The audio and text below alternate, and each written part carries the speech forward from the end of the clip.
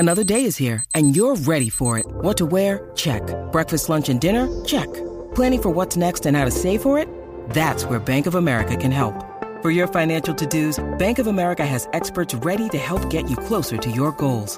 Get started at one of our local financial centers or 24/7 in our mobile banking app. Find a location near you at bankofamerica.com/talktous. What would you like the power to do? Mobile banking requires downloading the app and is only available for select devices. Message and data rates may apply. Bank of America N.A., member FDIC.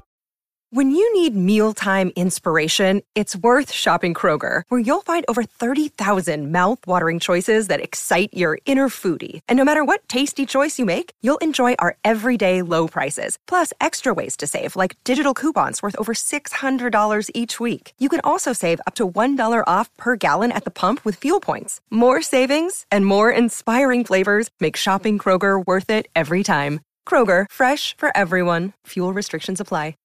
This podcast is part of the Robots Radio Rocket Club, a program designed to help all podcasts reach their full potential. For information about joining the Robots Radio Rocket Club, check out robotsradio.net.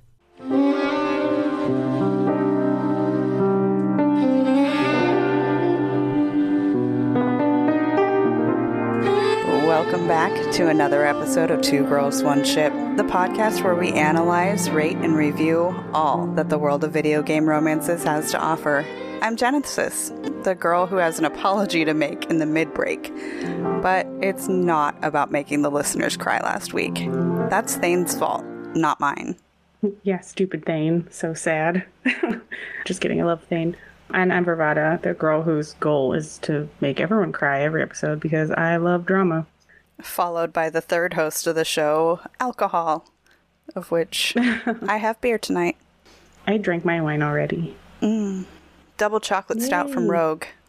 Cheers. I got a 64-ounce water bottle. Does that count? Mostly full still because I'm dehydrated. Well, tonight is another special episode. It is our monthly Patreon chat, and we have some new faces for tonight. Joining us for the first time tonight is Commander Shenko. You want to say hi? Hi, everyone. Commander Shenko, longtime Mass Effect nerd, and first-time patron chatting.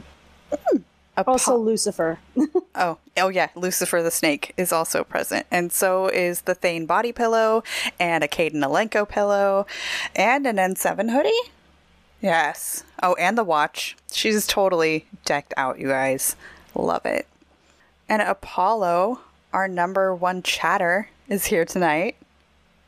Hello, how's it going? Now, you missed an episode a couple weeks ago because you were at a concert. How did that go? I completely forgot to ask you. It went great. Casey Musgraves is always great. I was not sure how it was going to be. She was only going to play her new stuff, but she played one song, and she was like, this one goes out to all you day oneers, and I'm a day oneer, so that was kind of nice. Love that. I'm a day oneer with Lady Gaga. That's like the one artist I followed since she started. And then another new face, Meiji Moose is here. How you doing? Thank you for having me. Long-time listener, first-time caller. Interesting note, Commander Shenko's snake is named Lucifer, and I actually am Lucifer, so that's a nice coincidence there. The actual Prince of Darkness is joined for the chat. So. It's fantastic. The other Prince of Darkness eat dead rats. Yes. You can watch it do it live on twitch.tv/MeijiMoose.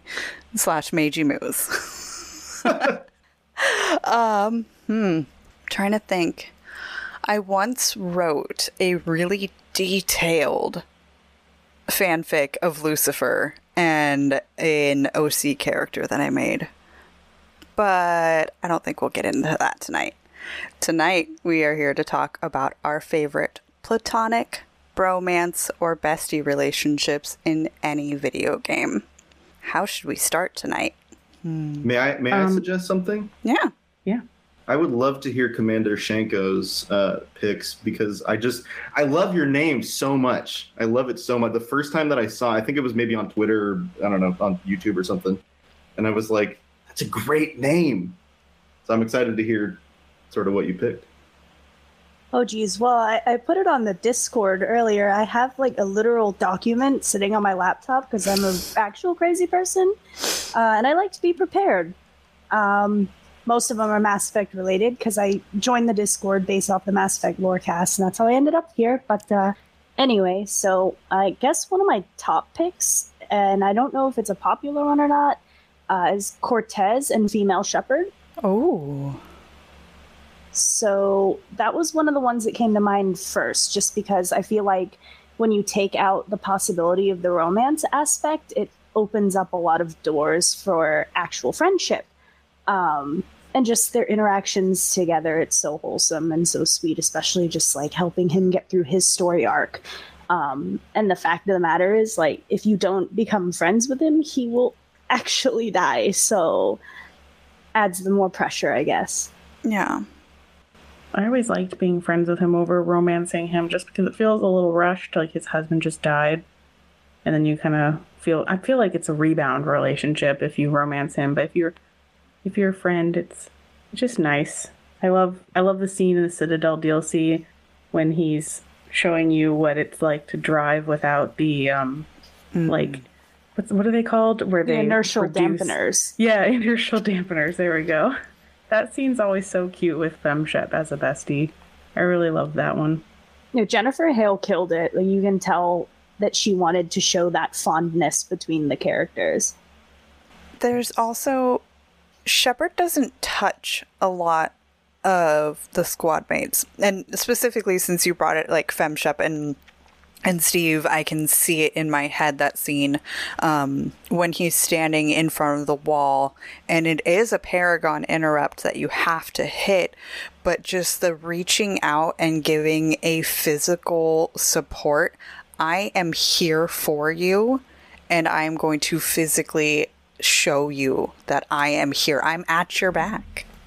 I think one of the only other times you see that is during Tally's loyalty mission. With the Paragon interrupt, you can choose to hug her, and like Renegade or Paragon, I always take that action. Mm-hmm. Other than like romance interrupts, I can't really think of any other times when Shepard physically interact. Well, I mean, picking up Kaidan because he's died 3 times doesn't count. Handling the assets. Yes. I just like how they also portrayed a good, healthy, like male-female friendship. I mean, I know Cortez is gay, but we don't see a lot of platonic cross-gender friendships, and I have plenty of those in my life, so I like seeing them reflected in the media I consume. Everyone needs a GBF. This is true. Yeah. Everyone just needs more affectionate touches with friends, too. Yeah. Apollo, what about you? I'm going to stay in the Mass Effect world, of course, but I'm going to go with what might be a stereotypical pick, but it is my favorite platonic relationship, and that is Liara with the male Shepard. Because I think it is like, even as a friend, there's intimacy. Like, I don't feel like you get intimacy in friendships in games very much. Just the way Liara will hug you, and I mean, I'm always going to come back to the end of Mass Effect 3, where you get into her memories and she just puts her head gently on your shoulder, even as a friend. I mean, it's a level of intimacy that I just don't think I've seen in another platonic relationship in a game. And I really, really like it. Like, there's scenes with Liara as a friend where I just want to stay. Like, I don't want the scene to end because it's just like, this is perfect. And I just want to stay in the scene. And like, I'm sad when it ends because I just want to, like, can I just go back? Can I replay it? Because I think it's just so great to me. There are, I think I've only done 1, maybe 2 playthroughs where I haven't romanced Liara in the first game. So she's always very affectionate in the second and third games until you shut her down completely. But the final scene in ME3, that one, it is one of those physical intimacy moments between 2 friends. And I even appreciate, because in Mass Effect 2, when you bring her up to the normie and she returns her dog tags and all that, she asks how you're doing, but she's basically says, don't tell me what you tell the crew. Tell me how you're really doing. Like, she goes deeper. She's not just saying, hey, how's it going? Like, she goes deeper than anybody else does. And it's just, I don't know, like, they have a closeness that I don't feel with another character in a platonic relationship. Mm-hmm. She's always the one that'll come and wait for you outside of the bathroom going, what are you doing in there? You know, are you standing in the shower crying again? Because I know that's what you're doing, Shepard. Come out here and talk to me. Plus, you're alive because of her. That was purely friendship, too. Only because they made that a canon storyline. So I assume that's the standard, is the friendship, not necessarily the romance. Now I'm trying to think of like fun little things Shepard and Liara would do as besties. I think they would be platonic best friends who would just cuddle and watch movies. And you don't get that a lot. Liara would hold your hair back if you were drunk. You wouldn't have to return the favor, though. That is a damn good point. That is a damn good point. Can Asari get drunk? That's a path I don't know how to walk right now. I think, doesn't Liara has a couple drinks during the Citadel DLC, right? Or am I wrong about that? I think there's a lore bit where if you're biotic, you don't get a hangover, but I think you can still get drunk. Well, okay. Biotics just have their cake and eat it too, huh? Yeah. What the hell? Oh, I highly suggest watching the Citadel Jack romance wake-up scene. It's the only time I've been like, bitch, I hate you. She gets completely shit-faced and then wakes up the next morning and it's like, good morning. And Shepard's like, you don't even have a hangover? She's like, nope. Biotics make everything the best. If you go downstairs, her and Jacob are just working out while everyone else is still like plastered. Now, is there an achievement in that little part where if you do enough pull-ups or anything, do you get anything, or will it eventually stop you? No. You just get immense satisfaction. Nothing happens. Vega never brings it up again, and then you don't get an achievement for it either. Okay, then I'm glad I stopped at like 30 the last time, because I'm glad. I've done it once. Once, that's enough. So am I the mentally ill one because I've played Citadel like 10 times and I do it every time? I wouldn't call it the mentally ill one. I'd just call it the person who likes to watch the same scenes over and over again. Speaking as somebody who has watched scenes over and over and over again, I get it. I would let Liara play piano for 30 minutes if she would keep going. Oh, that's a good one too. Yeah, her song's too short, even on the soundtrack. I'm like, why? Make it longer. I've heard that somebody is trying to record a full version of it if he ever decides to frickin' put it out. Come on, Pipe Man, put it out. Wink, wink. All right, Meiji, what you got? Who's your bestie? I got a couple submissions here. Those were both really, really good. I want to quickly note about the Citadel DLC and the pull-up scene that the last time that I played through the series, it's like every time I get to the Citadel DLC, I'm like, okay, I'm not going to do the stupid pull-up scene, and then I end up doing it just to kind of like just see how long I can last and see if I can beat is it Jacob's his record that he's set. Vega. And it's Vega, okay. The thing that stops me from doing it every time is that, because you know how if you do the Paragon option or the Renegade option, they have like specific sound cues. Like you hit the Paragon thing and it's like, and then you hit the Renegade one and it's like they have specific sound cues. And just that sound alone of hitting those specific cues make me be like, okay, I'm done. I'm done. Let's stop the Reaper invasion. Like, let's just get right to it. Anyway, that's just my gripe. I wanted to say that one of my favorite sort of platonic friendships, I guess you could say.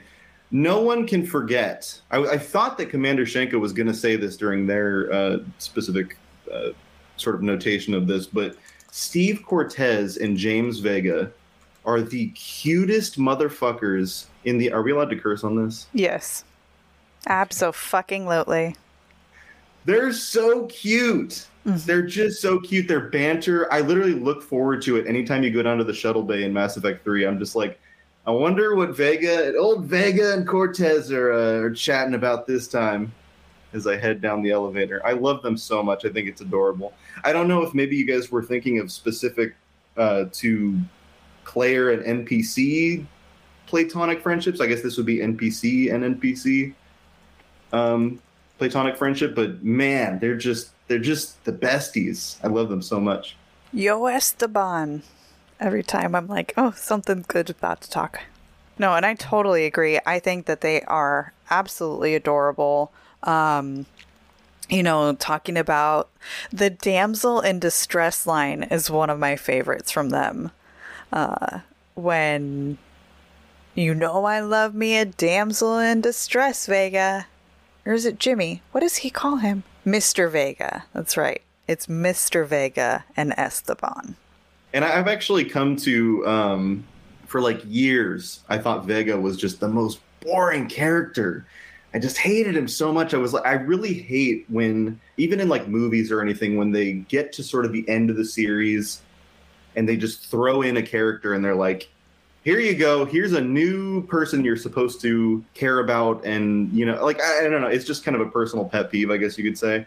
But in recent years, I've come to quite enjoy Vega a lot. I think he's actually a lot deeper of a character than I guess I had originally sort of had the insight for. Mm-hmm. His whole arc of just sort of like, coming up, especially if you read the graphic novels, him sort of being raised by this drug addict and like having to get this guy drugs and stuff while he's living in, I think San Diego is where he's from, right? Or maybe San Jose or San Diego, but somewhere in California. And just the arc, man, of being this guy who's like shaking people down, and then making it to where he's an N7 candidate by the end of Mass Effect 3 is just like, it's just so good. The writing is so good. I don't think I need to tell you guys that Mass Effect's writers are amazing, but they really are. Oh, it is. I too had some issues with Vega, but then I really, really started to like him. I think it was like on my first playthrough, I was like, I can't care about you yet because I want to get through my first playthrough. But then like second, third, fourth, all of them, I've been like, I like you. Not only are you, I have friends like Vega. I am like Vega. So I identify with him. So spoiler alert, I also have a Vega story. But I think we can get to that after the mid-break. I was going to say I hate Vega too. I still kind of do, honestly, but it's fine. Only because of the military aspect. Like, God, he is... until I found out that FemShep, like, sexually assaults him, I hated how sexually harassy he was of FemShep. Like, as a military person, like, he's her subordinate. And it's just super unprofessional, but I'm also like, it's the Normandy. Like, nobody's professional at all. So I guess it's fine. I can suspend my disbelief. But that behavior definitely, I like to shut him down. Because I'm like, stop, don't call me Lola. Don't. I'm your commanding officer. Bitch. It does feel vaguely insulting, doesn't it? Yeah, I think that's why. It's just like, he's all flirty. He's like, I'm hot and buff, and I'm going to give you a cute little nickname, and I'm going to get away with it because I got a dick. And I'm like, no, you're not. No, you're not. That's how I reacted to it when I first saw it. But I don't think he necessarily means it that way. But I also don't care because I'm his commanding officer. And then you're like, right? You're Fred from the Scooby-Doo movie. You shut up. I know, right? Also, Iron Bull. Shut up, Freddie Prinze Jr. I'm just kidding. No, we love Freddie Prinze Jr. Come on our show. Can I quickly say, this has nothing to do with what we're talking about, but I just want to quickly say that, like, I know these episodes are kind of, I guess, for you guys to thank the patrons or whatever, but I really just want to take the time to say thank you to you two for really just, like, you guys just put in so much work into these episodes, And I know that just like time is this precious resource, and you guys devote it to sort of giving us some excellent content. And I want to specifically say that Vervada, your I guess insight as a former member of the armed services is very, very, I guess, rare, I guess you could say, amongst podcasters of this ilk. So it's cool insight to have for these episodes. Well, thanks. I mean, I was in like the baby military because I was intel in the Navy. There's baby lots of military. There's lots of people who be like, "You weren't in the military. You sat at a desk all day." Just toddlers running around. Mm-hmm. Yeah. No, I don't know. It's definitely a lot of work. We love the patrons for that. Is that we're going to mid-break now? No. I want you to take a compliment and not immediately self-deprecate yourself. Oh yeah, no, that's my MO. Have you met me? Yeah. I don't take compliments.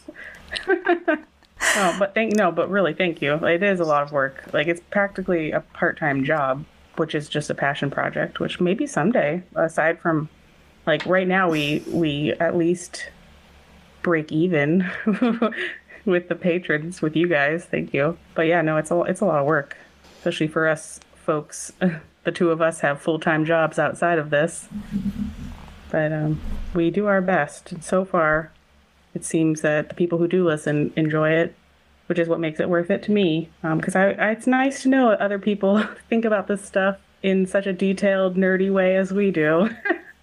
We're not like freaks out here just being like, wait, but sex with alien is good, right?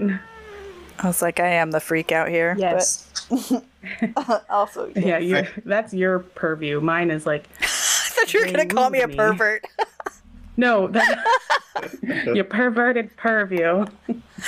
I always love, because that's usually when you say like, oh, I'm into Mass Effect. Like, if people even know what that is, the first thing they're like, is that the game where you fuck aliens? And you're just like, yeah, I thought that was a selling point. Yes. Yeah, I know. If that's not what they say, if they've played it, then they go, who did you romance? Mm-hmm. So like, people might think this isn't a big deal, but it is. We all love. It's like human connection. That's what makes us social animals. But oh yeah, I mean, you can thank the patrons properly if you want, Jen. That's why she does it, because your girl's awkward. As if I'm not. But yes, we do have a couple people to thank and a new review to read out, so we can get into that. And this is where I make my formal apology. Brad, even though I told you I was going to read this out on Thane, I got completely distracted by the tears and the hardship and just the everything that I completely skipped over the review. But now I'll read it out now. So this was a 5-star review that we got on iTunes, and it is titled, A Fabulous Show in an Underserved Area. This show is great in several different ways. First, the hosts have a ton of chemistry and are clearly having a blast. That's contagious too, because it helps get guests in the mood, and that keeps everything popping. And pop it does. There are a lot of romances in video games across the genre spectrum, but there's surprisingly little discussion of them. This show more than makes up for that with the dearth of content, because they dive deep, and do so in a way that's both fresh and fun. Bringing a female perspective to the video games generally, and to the romances in them specifically, is also something that sets this show apart. But that doesn't matter if the hosts of the show don't execute for whatever reason. That's not the case here, though. The two girls knock it out of the park every single time. Mr. Furious, aka Brad, aka the brains behind the Once Upon a Wasteland podcast. So thank you, Brad. Love and appreciate you, kitten. Well worded as usual. Mm-hmm. Brad is a wordsmith for sure. Yes. Thank you, Brad. And if you're not listening to Once Upon a Wasteland, the hell are you doing? It's really good. Even like, I've never played Fallout, and you seem shocked every time that I've told you I've never played. Time. Okay, here's why. I have thought about this so much lately, because I'm like, what is this girl who literally, until I feel like this is my interpretation of you, getting to know you through this podcast, is until Legendary Edition came into your life, you were the MMO player. Mm-hmm. And now, like, these narratively driven RPG stories with romance in them have, like, taken over your life, but you're trying to catch up and, like, play them all. And I'm like, you literally, it made such an impact on you that you started a podcast with me about it, but you haven't played almost all of the games that have romance in them. You have played one of the best ones, and now you're doing Dragon Age. Like, BioWare, obviously, we've established they're the foundation, basically, right? Mm-hmm. And so I'm just, like, always amazed at how, like, it's how great that game is, that it literally drove you to make a podcast about game romances, and you only experienced Garrus at that point when you wanted to do that. So it's beyond, because for me, like, all these games I've been playing for years, so obviously when you asked me, I was like, hell yeah, like, I will definitely do that with you. But then when I found out you hadn't played any of these other games, I was like, damn, Garrus, look what you've done. You're just so good that you created a podcast. The original idea from it started because Sam, love you, you know this, he said, when talking about the Turians, was like, oh, and there is a Turian romance option, but I'm not touching that with a 10-foot pole. And I was like, I want to touch that. My pole is nowhere near 10 feet long, and I still want to touch that. And I was like, well, shit, maybe I can do that. Maybe I can write like a little blurb about each of these romances and submit it to the guys so that way it can be a mid-break portion of the show. And then I was like, what if I actually did my own little like 30-minute breakdown of each of the romances? And then I was like, well, actually there's a lot to it, because then I typed it all out, and there are 41 different combinations between a male shepherd and a female shepherd romancing all the way 1, 2, 3. There's a lot of different ways that each of the romances can play out. And so it was like 41 episodes. That's an entire podcast show. And then I was like, but I don't want to write 41 episodes by myself, or else this is never going to fucking happen. So then I was like, hey, V, you said that you like Garrus too. Want to make a podcast? And then, ta-da! A baby was born. I never intended, I never thought that it would go beyond Mass Effect. That's so the fact that we've branched out and broadened my horizons. We're starting to branch out. I'm the only one here who did not pick a Mass Effect bromance. I know that now. Oh. No, we have to talk about you can go first, because yours is also Mass Effect. Yeah. So I'll branch us out in this episode. I have one other thing to go over, and that, of course, is shouting out our lovely patrons, most of which are here tonight. But Toasty, who did message me ahead of time saying that he wasn't able to make it tonight, you're always right here, bro, in beast mode. Apollo, as always, Meiji Moose, and Commander Shenko. Seriously, I think we love you just as much, if not more, than you love us.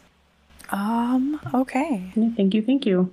Back into the actual show. Here we go.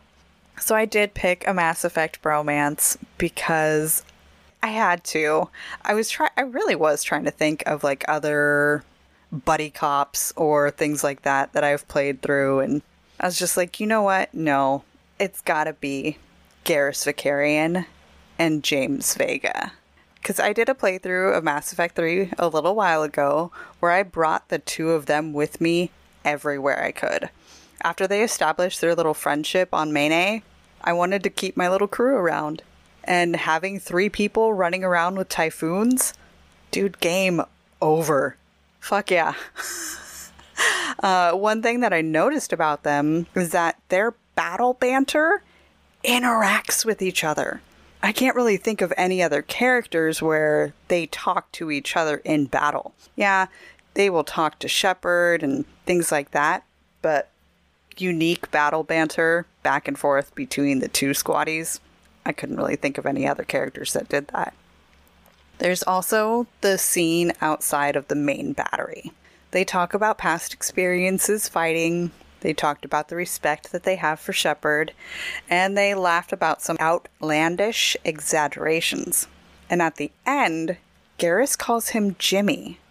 And that shows they've had other conversations, because nobody, especially an alien, is going to think, oh, Jimmy must be a nickname for James. So that means that Vega had to tell him that. And I can hear it in my head. Yeah, Scars. My friends back at home call me Jimmy. So Vega teaches Garrus some more Earthborn idioms, and it's just adorable. Then there's the Citadel date. We'll get into that down the road and the deep dive. But Vega is there at the bar when FemShep and a romanced Garrus are on their date. In my mind, it's because Jimmy is looking out for his boy and making sure that his game is on point. And it totally is. Then one of the final Garrus lines in the game talks about James. He says James taught him another Earth saying. And I'm not crying tonight, so I won't get into it, but it's even more proof that they became really close during their time on the Normandy. But I want you to cry. No. I want everyone to cry. Thinking about that line. May you be in heaven half an hour before the devil knows you're dead. Is that the one you're thinking about? Or forgive the insubordination, but your boyfriend has an order for you. That one's a good one too. That is. Come back alive. That's not about Jimmy. I know it's not about Jimmy. But yes. I know. The scene in the Citadel DLC where they're tangoing, and if you do I think it's a Paragon interrupt, or maybe it's a Renegade interrupt, and you can spin out of Garrus's arms for a second, and you get right into Vega's face, and he's like, and like when I first saw it, I was like, get your bitch ass out of my face, Vega. No, stop sexually harassing me when I'm dancing with my man. And then my friend Eileen, my best friend Eileen, she was like, no, my headcanon is that Vega taught Garrus how to tango. And he's just saying like, wow, good job. And I was like, okay, that's cuter. I don't want to be mad at him. I'm already mad at enough of him. So I like that version better. So I'm going to give that credit to her. She's the one who told me that. And yeah, I like that scene a lot better now when Vega's there. Mm-hmm. But it makes sense too, because why would Garrus know a tango otherwise? Right. I'm going to stand here in defense of Vega. Like, there is so much hatred towards him that I just don't get it. If Lola or Loco was the only sorry, I just punched my cat.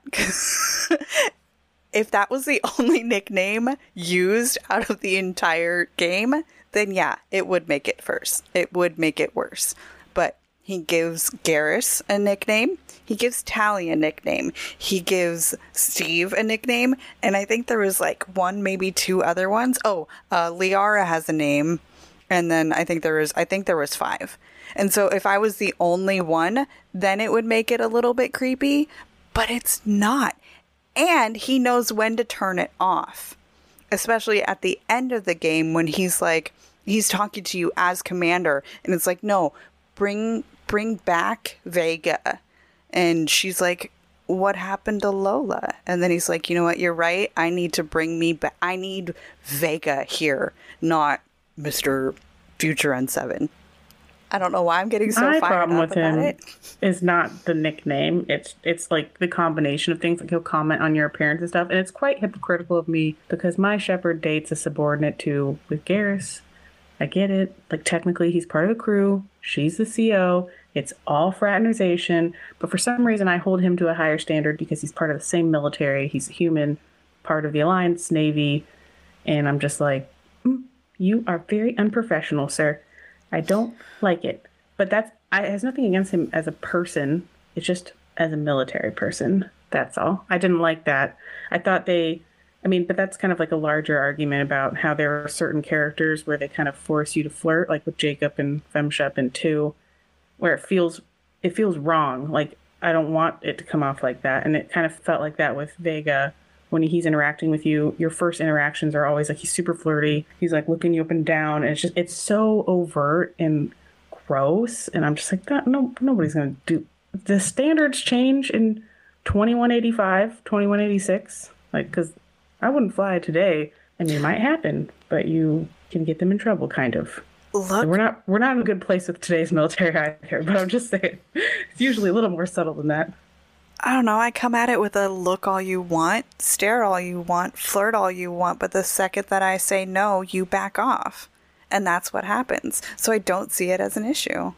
And I can't think of any time when he's actually in battle or is actually in soldier mode that he flirts. It's only in downtime when you come to his bedroom. He sleeps in the cargo hold? Mm-hmm. Gross. My thing is I will repeat what many a chief and petty officer have told me when I was in the Navy. Do you see a time clock anywhere? No. He's always on duty. He is never just James Vega when he's on that ship. He is literally deployed at that point. Like, he is afloat. He is always professional. Also my military background and my one-time HR background just dislikes that very much. But it's fine because it's a video game and they're not actually at a job and everyone's fraternizing with each other anyway. Like, that's just Normandy, like the SS orgy. So I guess it's fine. But if this were real life, I would have a big old problem with James Vega and other people. But, James Vega, he's very overt about it. He's very flirty and forward. And I will give him credit, though, because if you shut him down, he doesn't do it anymore. So there's a good example there of that. Of like, no, you made it clear. Okay, I will respect that boundary. They did do that well with him. I have to provide a counterpoint here. I can't hold it in any longer. I agree with just about everything you just said, Vervada. Just about everything, but I have one thing to say. They're both Oh, fuck. Major, your mic personnel. Is... Hold on. But Shepard's a goddamn Spectre. They can do whatever they want. Yeah, well, Vega's not a Spectre. So he is... I guess this is me, like I said, military background speaking. Is my internet dying? Yeah, I think the internet was kind of dying. My military background is just cringing at the blurry chain of command. That's all. No, and I get that. Isn't he...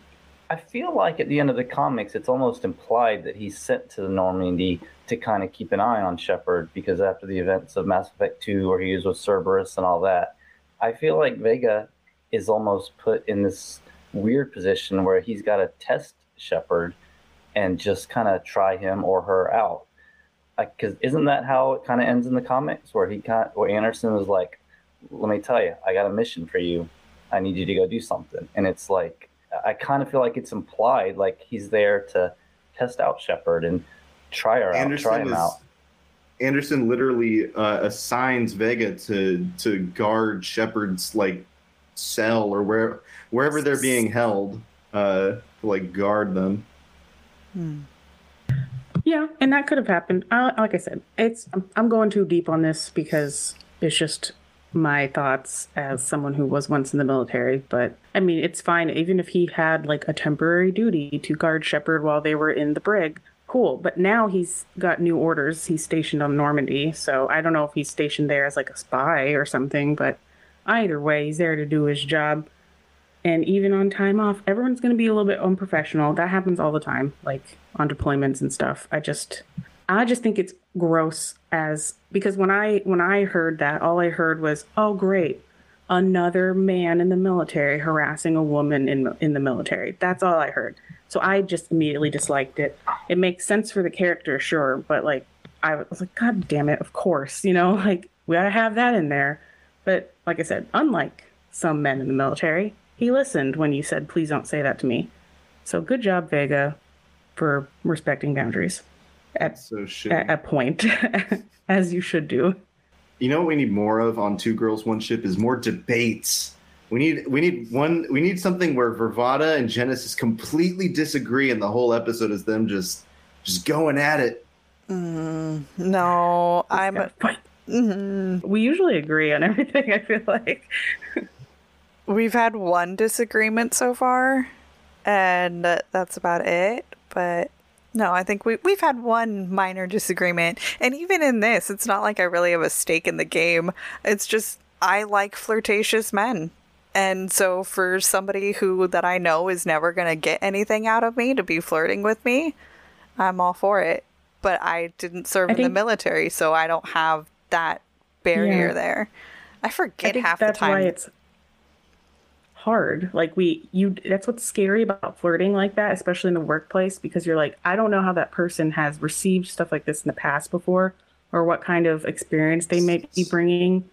It might be perfectly innocent, but the other person might have had experience. Like, I was harassed in the military plenty of times. So like when I saw that, I don't want to use the word triggered because I don't have like a complex or anything about it, but it reminded me of those times and it made me feel unsafe again. I was like, if I were Shepard, I would immediately feel unsafe. Like, that's some bullshit right there. How dare he speak to her like that? But maybe if someone hadn't had those experiences, they would hear it for like the innocent, complimentary flirting that it was. And who knows what his intentions were, but that's what's hard about it, is that you have no idea what the other person has experienced. So you're not always sure how they're going to receive something. Yeah. No, 100%. And I don't want to make this the James Vega hour or anything, but I definitely do see that, like, it could be super bad to have somebody who's having that sort of like interaction with you and then expecting them to kind of like have your back in a combat scenario. You know what I mean? Yeah, but I shut him down with the renegade option. He like stood up straighter. You saw the military kick in a little bit more. And then that made me feel safe again. So I really like that they did that. And I don't want to divert. I love the cat. There's always cats. She is aggressively demanding attention right now, and she's very rarely like this. Just like Maya, Jem's cat, always aggressively demanding attention. It's like, I had my cat in my lap, but he's kind of fat, so he went on the floor to hang out with the bun. We need baby cam, where it's just like you have the face cam and then you have the baby cam, which is just showing the cats. My bromance is not at all Mass Effect. I'm sorry. You said any game, so I was like, I'm gonna take a think on that one. And I didn't think that long or that hard because I ended up on a game I just recently finished playing. But I thought about it and I was like, what's a bromance? Like, what's the definition of a bromance? And it's categorized like a romance, but it's platonic, usually between two men, right? And it's also in the fact that relating to romance is a dominating relationship in your life, like your lives are entangled, right? Ideally, you have someone where you have like healthy arguing, you complement each other's weaknesses, combined strengths. So the obvious choice to me was Nathan Drake and Victor Sullivan from Uncharted, which I also like them as a bromance because even though some people think of them as a father-son relationship, and that was true when Nate was younger, but when Nate becomes an adult, they're much more equals and they play off each other really well. And I also really like how their ship transcends generations because I don't think we see that enough. Sully is older. He's like in his 50s, and Nate is in his 30s in the most of the Uncharted series. They complement each other really well. So for Nate's brashness, Sully is level-headed, and for Sully's indecisiveness, Nate is decisive. And they always have each other's back. Like Sully always swoops in to save the day. He's always, because he's the pilot, so he's always flying in to pick you up when you're shooting pirates or something. And pretty much every single game, Nate thinks Sully died, and then he just goes on the warpath to avenge him, and then you find out Sully didn't actually die. And he's like, oh yeah, Sully's back. That's like every single game that happens. And I love their banter together. Like Naughty Dog, the studio, they always have such great, believable characters that feel like real people. And it's no different with Sully and Nate. So I think I'm not going to say they're the best bromance because obviously the ones you listed are amazing too. But yeah, no, I really like their bromance. I thought it was great. If you haven't played Uncharted, everyone play Uncharted. Like, what are you doing? So I think I've seen bits and pieces of this. I didn't know who your picks were going to be, or else I would have researched earlier today. But I like it when you can see a relationship dynamic where there is healthy arguing and there is, it's not always, things are always going great. Having a relationship where you can have great discussions, you can talk about previous life experiences together. I can learn from you, or you can learn from me because I've been through something. And then healthy debate is good in any kind of relationship. I think that's like an important part of a true friendship too, is like honesty and trust. And when you can argue with someone like that, like Nate and Sully, there's so many times in the games where, you know, Nate's like, let's go after the treasure. And Sully's like, wait, hold on, bro. Like, we might die doing this. And then they have an argument about what's worth the price of getting this treasure or going after this or that. And the fact that they're able to lay things out really plainly like that to each other, that's, to me, it's like a good model for a true friendship like that, because you should confront your friends. Like if they're doing self-destructive behaviors or something, you should have that safety net of people around you that will do that. And that's why I think bromances are so important to show out of any other platonic relationship, because like women, not to go too binary with things, but you know, in this country, like women typically have a much easier time having platonic relationships with affectionate touches and stuff than men do. And I just think Sully and Nate, great example, even across generations. Like I said, it's because I have friends, like my next door neighbor is elderly. We hang out all the time. I have lots of friends that are not in my generation at all. And I think that's something that should be shown more too. But also just like men should have more models about what it looks like to have a true friend like that. Like they hug, they hold hands. It's cute. I love it. I don't know, that should happen more often. We need that. We're humans. I think you're gonna start seeing it more because as a teacher that has high school students, teenage guys are so much more open now than they ever were before, than my generation. And I think you will start seeing it more. It's just gonna take a minute. That I like hearing that. There was total tangent. There was a Try Guys video about maybe 10 years ago or something like that, where it was titled, "What if guys acted the same way women do?" And it was a video of exactly how me and my best friend would interact with each other. You know, if we were hanging out on the couch, we'd both be cuddled up under the same blanket watching TV. Or we would be trying on clothes together and like throwing this shirt off and, you know, grabbing that pair of pants from over there and being completely fine with, you know, being in different states of undress together. And then, you know, like just falling asleep kind of just cuddled together, but they did it as men, and the whole thing was the shock value of, you know, two straight men lying in a bed together. Oh, mind blown. And it's just like, no, but why? Like, why can't they be like that? It should be like that. They are that way on a Navy submarine, according to my husband. He was Little Spoon a lot. They call it hot racking. That's when someone sleeps in the rack, and then when they get up to do their shift, someone goes in to sleep in the same one, and so it never gets a chance to cool off. So it's a hot rack. Or they sometimes have to share them because it's a submarine. Like, it's always a joke in the Navy that everyone on a sub is gay, but that's not the case. Like, I don't know. I've witnessed a lot of that in the military too. For as many stereotypes as there are for like toxic military masculine bros, there's also like guys who will just hold hands and hug and joke around, and I like that. Yeah. That needs to be more often. Do you guys have bromances? The two bros here? I don't have a male friend that I do that with, but right now a lot of my friends are female friends because a lot of my male friends have just moved other places. So a lot of my friends are females, or they're my girlfriend's friends who are all females. But I'm not, like, it's just a different world. Like, 30 years ago, I couldn't have talked about things the way I can now, being that I've changed. Like 30 years ago, I couldn't have a conversation about guys and be like, yeah, that's a good looking man. And that's a man crush right there. Like now, I don't talk about that. I'll talk about guys as much as I'll talk about like how hot a guy is, as much as I'll talk about how hot a woman is. It's just, it doesn't even matter. Like I said, teenage guys like that are much more like that now than they were before, where they're just like, hey, yeah, I'm straight, but that's a beautiful man right there, you know? So in that sense, yes, I do not have a male friend that I'm holding hands with, but I've got male friends that I'll hug, but holding hands, no, I do not currently have a male friend that I'm holding hands with. I don't want to get too scandalous on this show, but I'm going to give a hug right now through the webcam to Apollo.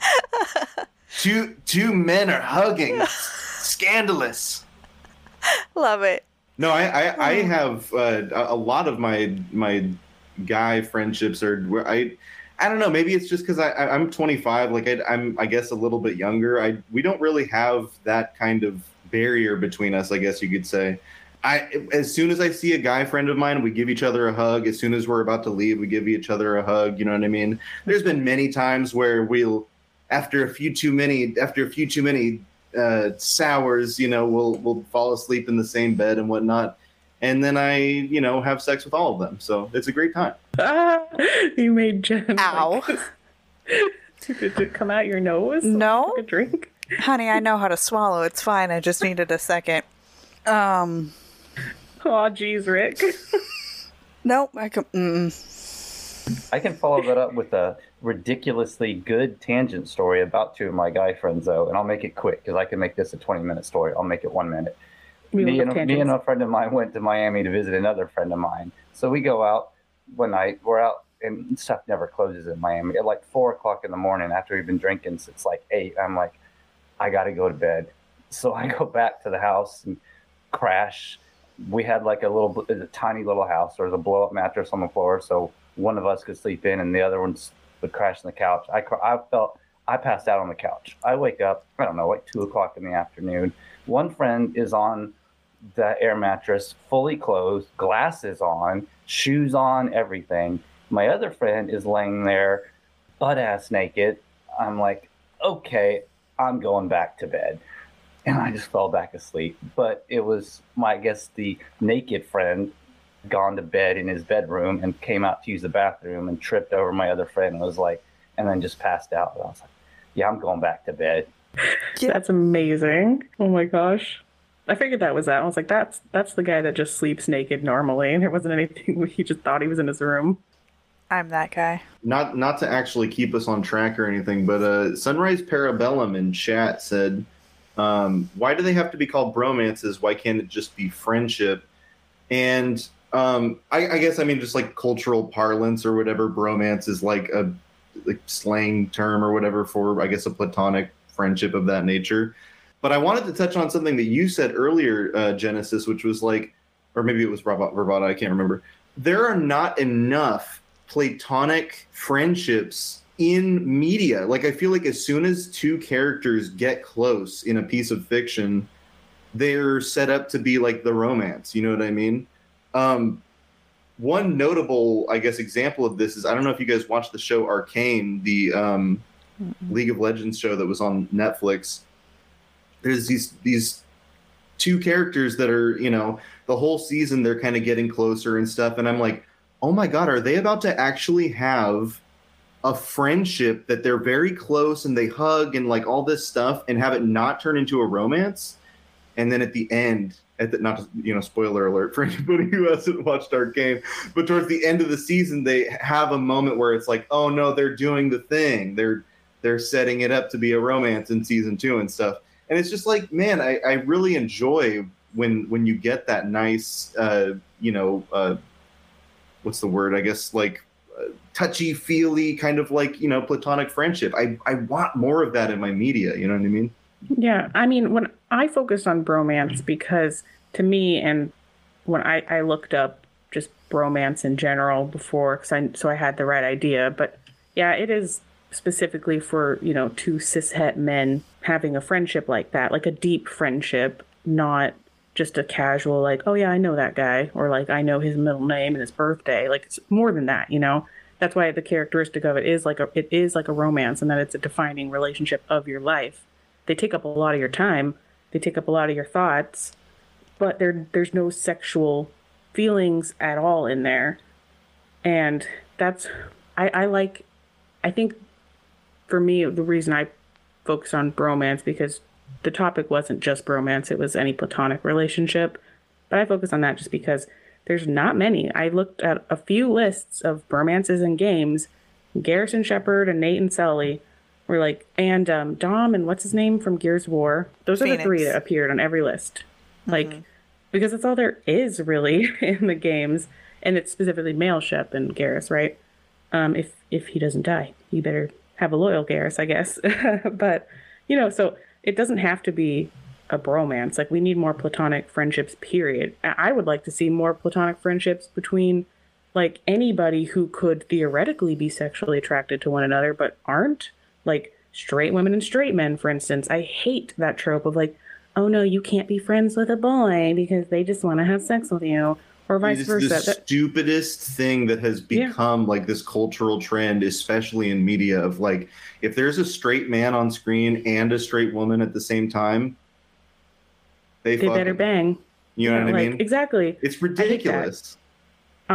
Most of like, I mean, I guess it's probably from also my military background, just because the military is mostly men, but I have plenty of platonic male friends from the military. Mm-hmm. And I'm pretty sure everyone has at least one platonic friendship of the opposite gender or sex or a different orientation, gender identity from you that, you know, theoretically you could date, you are attracted to that person theoretically, but you're not like, you're just friends with them. It just bums me out. It's the same thing with like anybody LGBTQIA. They're like, oh, well, you're both lesbians, so obviously you must love each other, right? No, that's not how it works. Are you attracted to every man you see? If that's your flavor, that's not how it works for anybody. In that way, not only does it feel outdated, it just feels hugely unrealistic. You know what I mean? Like, there's this guy in this movie and he's got no women friends. What? Yeah. Like, what the hell? Yeah. Like, there's so many people in the world, like, you just, even at work, like, you can't have a job or go to school without being forced in some school project, or the team you're on at work to have someone that you kind of get to know as a friend, right? And then they end up going, oh, that's your work wife, or that's your work husband. Like, that's so stupid. Like, can't we just be friends? Unless you're polyamorous or in, you know, a poly relationship, you probably, if you're with anybody, you're just with one person, and the rest of the people in your life are just your friends, right? Why can't we reflect that with our video games and our TV shows and our books and all that? Some of my best friends, some of my closest friendship relationships have been platonic with females in my life. Like, my biggest heartbreak in high school wasn't a girlfriend. It was when, like, my best friend who was a girl moved away. Like, that was my biggest heartbreak. And then, like, throughout my early 20s, my best friend was a female. Like, we would sleep in the same bed, watch TV, cuddle, stuff like that. And neither one of us ever wanted anything sexual from it. And that was really, really nice. Because it kind of goes back to where I talked about Liara. I think that's why she's my favorite, is that there's an intimacy there, that a platonic intimacy isn't something you get with a lot of people. And I like that. Like, it was really, really nice having female platonic friends like that. Yeah, we need those kind of touches in our life. Like, we are social animals. And so many people, the only time they're touched affectionately is either by their lover or maybe their parent still, or maybe if they have a child, they get a hug from a kid. But like, and those all fill needs, but we have way more need for affection and touch. Like, and I think that's like to the larger problem of how, you know, cishet men in this country have hardly, stereotypically speaking, have hardly any outlet for feelings. Like, they're just either they can punch walls or they can have sex with a woman. But those are the only times they're touching another human being. Like, that's not how we're supposed to be, like, at all. And so, I mean, that goes for everyone. We all should just normalize holding hands, or it shouldn't be weird. I don't know. We get so much dopamine from that. Soapbox rant. It's also probably heated for me because it's like, what is this, year 2, almost 3 of the pandemic? Like, we're all not getting enough socialization anyway. So I miss that. This is such a dumb brain take or thought, but I've always just been like, in a lot of situations like this, I'm always just like, man, we live in 2022. We live in what ostensibly, like, you know, to the 90s was like the future. We should be past a lot of this stupid shit. You know what I mean? Like, this shit should have been solved 10 years ago, you know? Shanko, you've been really quiet this whole time. I just don't really have that much to add because everyone else has been hitting the nail on the head. Okay. I suppose, like, I do think that relationships between, like, males and females needs to be way more normalized. Because a couple of years ago, I used to box and do MMA, and I was one of 2 girls at that gym. One of the girls was dating one of the guys that went there, and then I was the only one that wasn't dating someone within the gym. And the thing that I would constantly hear was, oh, well, you know, so-and-so from your gym is single, you should be dating. And I'm like, I literally punch him in the face and roll around all sweaty on the floor with him and everyone else at that gym. That is the furthest thing from my mind when I am training. They're literally like my bros and my friends, and we socialize and interact with one another by rolling around on the floor and trying to kill each other. So yeah, because a majority of my friends are male, and that's just the way that it's always been my whole life. And so I could never really sorry, my brain just went to like could you actually imagine yourself sleeping with any of them? And I was just like, no, and no. No. When I was in the Navy, we were both stationed in Hawaii. My husband, who was not my husband at the time, we were just dating, but he was deployed on yet another submarine, and I was shore duty. And my friend and her husband, who was also my friend that I worked with, we would work out together. Like sometimes without his wife, who was also my friend, because she was like, they both were also CrossFit coaches after work. And she's like, I don't want to work out for a third time today, so no thank you. But we would work out together, and so many people were like, isn't that weird? My husband, when he came back from that sub deployment, he's like, all the guys were like, she's cheating on you with that guy. Nope. Like we literally just go to the park because we lived in the same neighborhood, go to the park in our neighborhood and work out together. That was it. Like we didn't even touch, but like it was just fun working out with someone else. And like he was genuinely my friend. And I don't know, it bothered me that people thought that, because first of all, I've never cheated on anybody. And secondly, he was just my friend. And I don't like people trying to force people together like that. It makes it feel icky, like you're not allowed to hang out anymore. Yeah. I went to a strip club the other night and didn't sleep with anybody. Let's go. Let's go.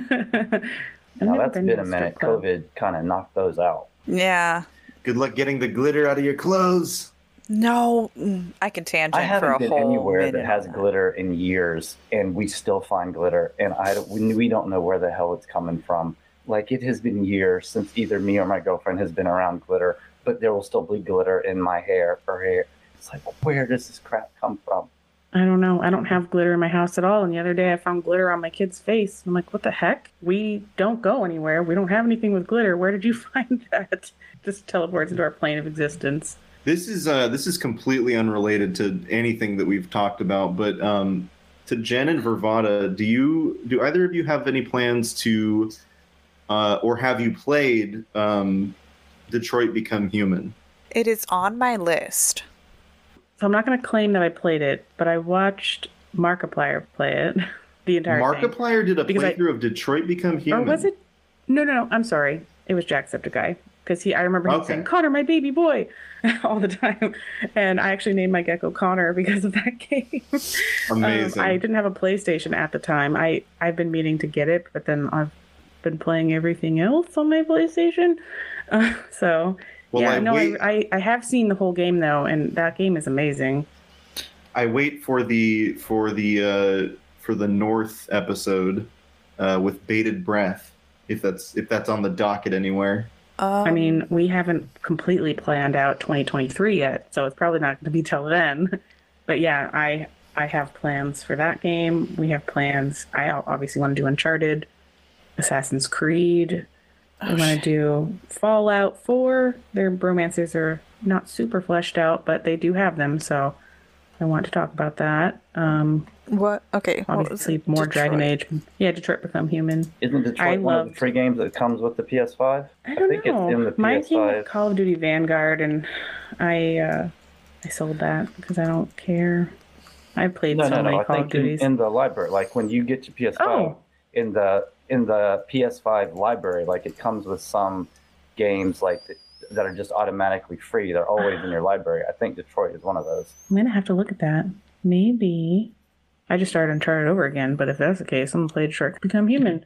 That was another bromance I considered, actually, depending on how you play the game, with Connor and Hank. Like, they're, oh my god, I would watch a show about them doing crimes and solving crime. Like, their bromance, if you're nice and like try to, deviant more, as Connor. Oh, I love it so much. Yeah, two of two of my honorable mentions here on this list were Connor and Hank, and then also Marcus and Carl from sort of like the beginning of the game. Not necessarily a bromance, but just that relationship is just adorable, just heartbreaking and adorable. It's like almost this father-son type relationship, and it's just so beautiful. Who were those two? Yeah. I played that right when it came out, so I'm not remembering all these characters. Who are Marcus? So Marcus is the one, I guess, kind of what you would consider maybe like the main character of the game.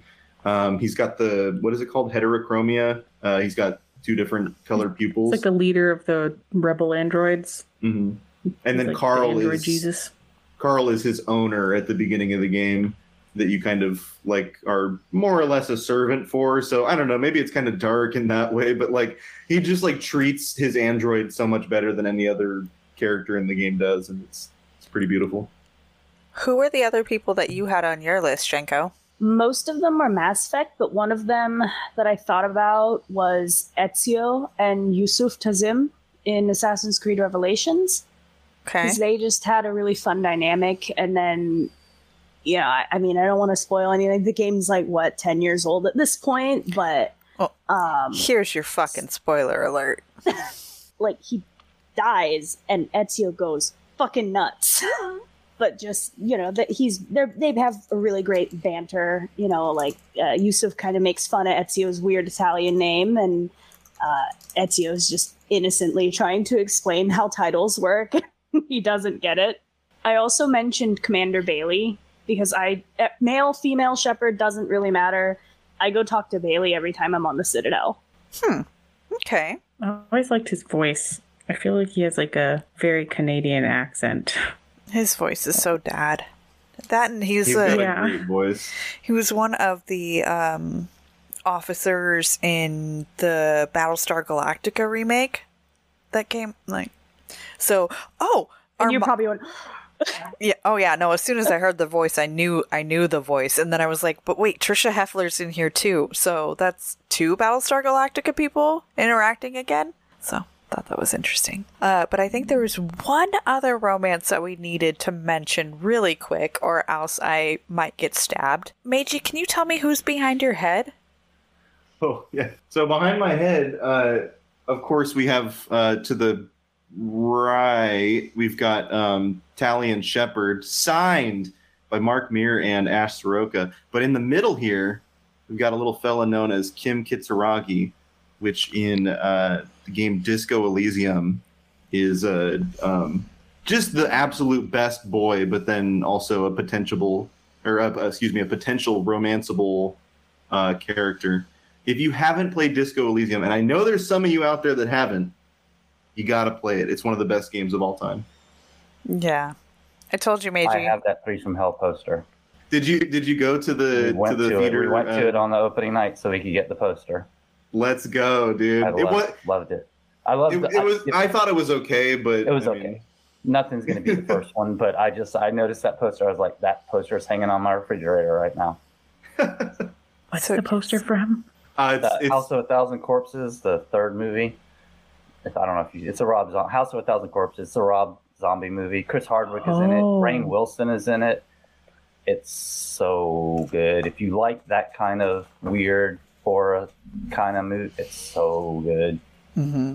Yeah. Maybe. I don't know. And I do plan on playing Disco. I will. But I have so many games that I have to get through some other ones first. Specifically because I know that Disco isn't going to happen until 23. So I have to get through the games that we're going to talk about this year before I can get to the games that we're going to talk about next year. But yes. Yeah, let alone the interviews. We have 2 in a row tomorrow. Yeah. So look forward to that. Back-to-back interviews with some really awesome people. So yeah, I think we should probably wrap it up for the night. Unless we have any final thoughts on anybody that we've talked about. I'll just say, Vega grew on me. I hated Vega the first time through. Didn't interact with them much. Didn't take him anywhere. And then every time I played through, I was like, you know what? I like this guy now. So I do like Vega. Boy, we really Vegaed it up this episode.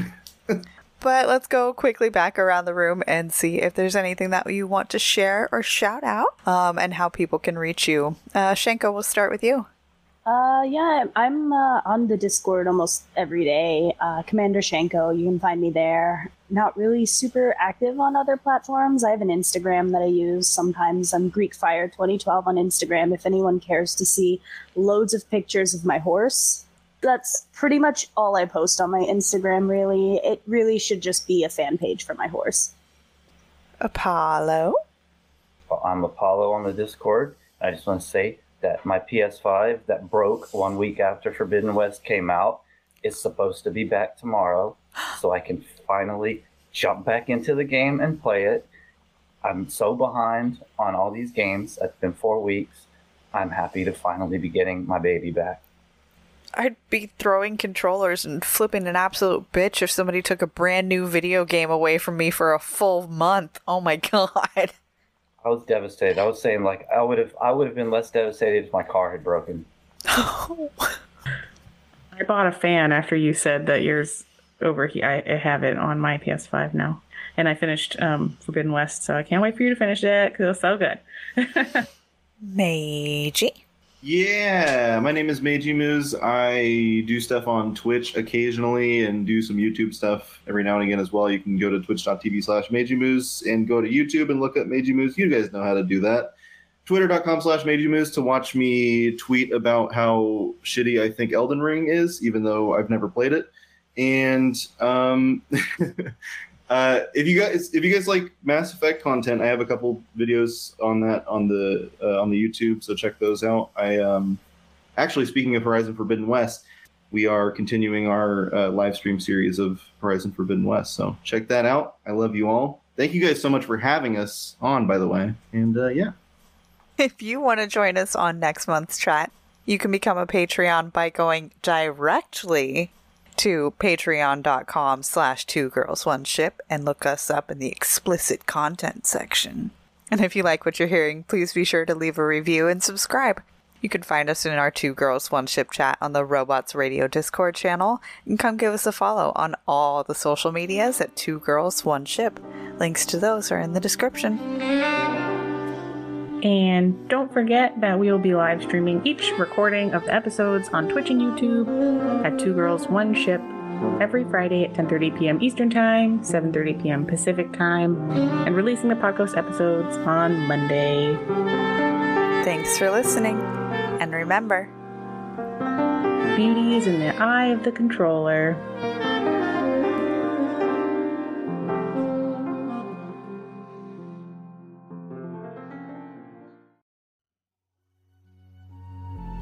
Hi, I'm Aaron. And I'm Ariel. And we're the hosts of the Legend of Zelda Lorecast, a podcast about all things Legend of Zelda, from Errol to Zora, and all the fun things in between. If you're ready to dive deep and learn more about the Legend of Zelda lore and everything surrounding it, come join us on the Legend of Zelda Lorecast. You can find us on Apple iTunes, Spotify, Google, and wherever else you get your podcasts. We hope to see you soon.